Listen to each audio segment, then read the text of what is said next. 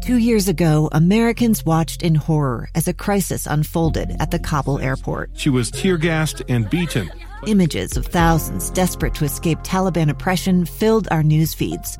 More than 80,000 Afghans made it to America. But the story didn't end there. It was very cold. There was no power, no heat. Who would help our newest neighbors?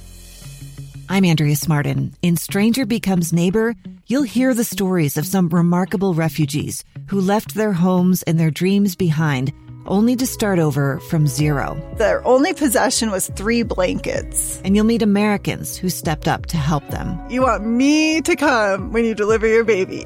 What can one person do in the face of an international disaster decades in the making? That's Stranger Becomes Neighbor. Find us at kslpodcast.com. Follow us on Apple Podcasts or anywhere else you listen. Nightside. This is the Nightside Project. Everything that happens now is happening now. What happened then? We passed that. When? Just now. We're it now. Nightside on KSL. A limited edition summer season. It is a little weird to be back here doing this. Yeah, the weird part's me taking your temperature before each show. The Nightside Project with Ethan Millard and Alex Carey. Streaming live on Alexa and on KSL News Radio at 102.7 FM. All right, welcome to the Nightside Project. I'm Ethan Millard. He's Alex Curie. Thanks so much for tuning in tonight. Alex, you ready for some headlines? Yeah, I didn't even. I've had this window open, but I have all these tabs open with the different stories we're talking about, and I just opened the tab of your face. So of my face. I opened Ethan's face tab, and so now it's not because on the shows that we do normally, I don't look at you. We don't open it up for us to look at each other. It's just an audio connection. But now I see your face, and I'm proud of you. You're wearing a jacket. Good for you. I'm wearing a jacket. I told you, man, I get dressed for work. I've got a collared shirt on. I've got a dress shirt on. No pants, and which is weird because I'm at the office. So if anybody comes by, I really got to commit to staying right here at this desk. And they come in, they go, "Hey, can I show you something?" I go, "No, get out of here." Then I have to wait for everybody to leave at midnight so I can walk out to the parking lot. Absolutely. Go ahead, Millard. Johnny McFadden runs the Star Inn in St. Just, Cornwall. He runs the bar down there, and or the pub, I should say, and they've been concerned about what to do to protect the staff because, people always crowd the bar coming up, ordering drinks, things like that. And he's got to keep the crowd back off the bar, back off his employees. He felt like a rope, line, things like that wouldn't work. So what he's done is he's installed an electric fence. Sure enough, I saw the photos, and at chest height, he's got rigged up a couple of feet in front of the bar, creating some good distance. He's got rigged a chest-high piece of wire that will zap the crap out of you if you get too close to it. So how is it? It's set up between. So you have the bar, right? Yes. And then on the public side of the bar, out about a couple of feet, he's rigged this wire so that you can't get within 2 or 3 feet of the bar. You can only get up so close. He's doing that to protect his employees. I think it's amazing. You're obviously not inspired by this story, and that's fine. But well, I thought it was interesting. I'm trying to get on board with violence to enforce social distancing. Well, I think he's clearly taking on some liability here. Because but it's like saying, "Hey, look, I smacked somebody." It's like, "Hey, if you cross this line, you're going to get smacked in the face." I think it's cute because if you're a pub goer, he obviously did this knowing that his clientele would be fine with getting a little shock here and there, or not even really getting shocked here and there, but having him kind of pull this little stunt, which is what it is. Okay, so that's all. It's just a publicity stunt for a guy to get people to show up. Did you say he lived in Cornwall? This is in England. Yeah, Cornwall. Yeah. So all right, it's fine. Next headline. Alex. You know what I found here? Guess what I found online? Remember yesterday we were talking about the Burger King. Feeding their cows lemongrass to reduce methane. I've got the Burger King announcing to help address this industry challenge. They made what is this? It looks like a music video. So just listen in. It's a kid. He's about 11 years old. Looks like playing the guitar. When cows fart and burp and splatter, well, it ain't no laughing Oh, boy. And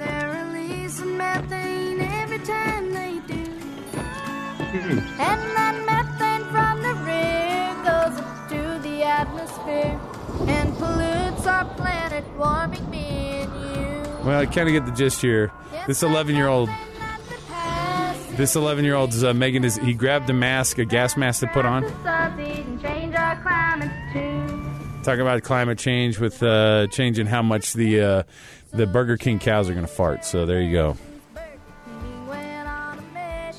Well, yeah, I'll pause it right here because I'll give him some credit. I think this is the first time ever in a major advertising campaign I've heard the term burp and fart and splatter. Burp, fart, and splatter. I think, yeah. The other thing was this, so I want you to imagine these kids are wearing, it's kids of the same kind of age range, probably between about 11 and 16, singing this song. The cows, they're on like a set. Imagine like a Teletubbies set, okay? Mm-hmm. The kids started singing, by the way, imagine doors opening, but it's a cow's rear end and steam coming out. That's how he made his entrance. So high class, very classy. So Burger King revealing that they're going to be having that they're feeding their cows lemongrass to be able to reduce methane emissions. So there you go. And their marketing department is going to grow up. I'm like.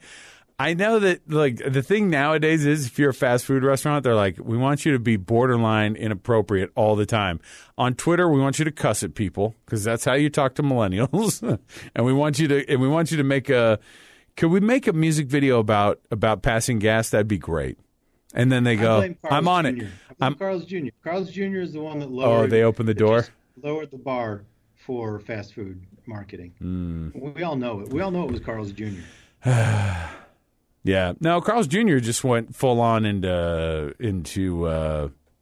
their foray was right into just people not wearing clothes. Yeah, man. Buy a hamburger because these people aren't wearing clothes. Which, I don't see the connection, but I bought a hamburger. So well, worked on me every time. I know. All right, what else do you have, dude? So this burger comes with Paris Hilton? Yeah, oh, yeah, she was the spokesperson. Yeah. There you go. Next up, Alex, the 2021 Rose Parade has been canceled. Oh, what? That's according to Tournament of Roses officials. They announced that today, citing coronavirus concerns. Now, here's the interesting thing, though, Alex. They've canceled the 2021 Rose Parade. The 2021 Rose Bowl football game not is canceled. Still on. Yeah. They say they're going to if football is played in the fall, and I think that they know that this it's going to be a stretch. It's going to be a real stretch. But here's what's interesting, and here's why I was reading the article, and it said, and it's not because they're thinking, well, we're not going to be able to put this thing on in January. It's because this is how long it takes to put these floats together. Is starting in the next few months. These are These are full floats that are just so intricate and rose petals and flowers all over these things. Yeah. It is, and that's really why. I mean, you remember when they canceled the Days of 47 parade, which now, imagine if we would have pushed forward on that thing. We're a week plus away from that, and it would it'd be kind of weird right now to be having a 24th of July parade, a Pioneer Day parade. But the reason that you remember when they canceled it was probably in March, right? March or April. And it was because of that. It was because they're like, look, people are working on stuff right now. We don't want to get everybody together right now to start working on things that are going to happen for that future date there. By the way, this is the fourth time the Rose Bowl or the Rose Parade has been canceled. Do you know what the other three times were? Anytime I've heard any of these cancellation stories, it was always World War II. So World War II. Mm-hmm. Yeah. It was all World War II, 1942, 1943, and 1945. Yeah. In 1944, a, quote, token parade was held in which 3 decorated cars traversed Colorado Boulevard, so they counted it, apparently. Well, you might as well just for the sake of argument say we were knee deep in a pretty bad World War, so let's I'm glad we pushed it back. But that's how wild things are. When you're a kid, generation will be glad to hear of your approval. Do you drive around? I got in the elevator today at work, and there was a woman I'd never seen before, and she was not wearing a mask. She got in the elevator, and elevators are already tight quarters anyway, and she got in there and she didn't have a mask on. I'm the kind of guy that doesn't say anything, right? You didn't call the police? I did assault her and told her to get on the ground. I deputized myself.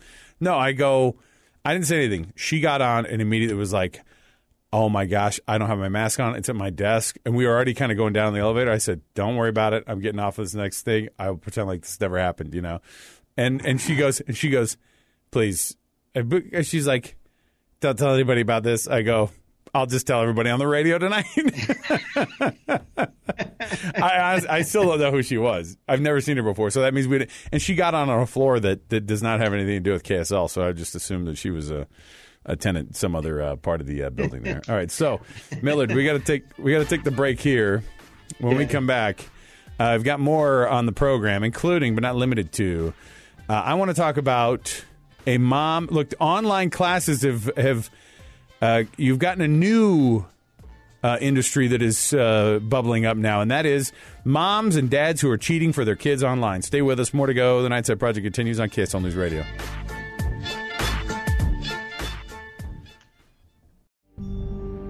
A gun in the face. Then all of a sudden, they all kind of lined up.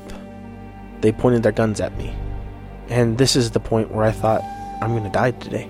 Started 2 years of horror for an American in Venezuela. They said, you need to give us your phone and get ready because you're coming with us. I'm Becky Bruce, and I spent a year researching and piecing together Josh and Tammy Holt's story about their ordeal in a notorious prison. That's when everything started to turn bad. We had another pound on the door. Boom, boom, boom. And there was the police once again. You can binge all of the episodes of Hope and Darkness on KSLPodcasts.com or wherever you get your podcasts.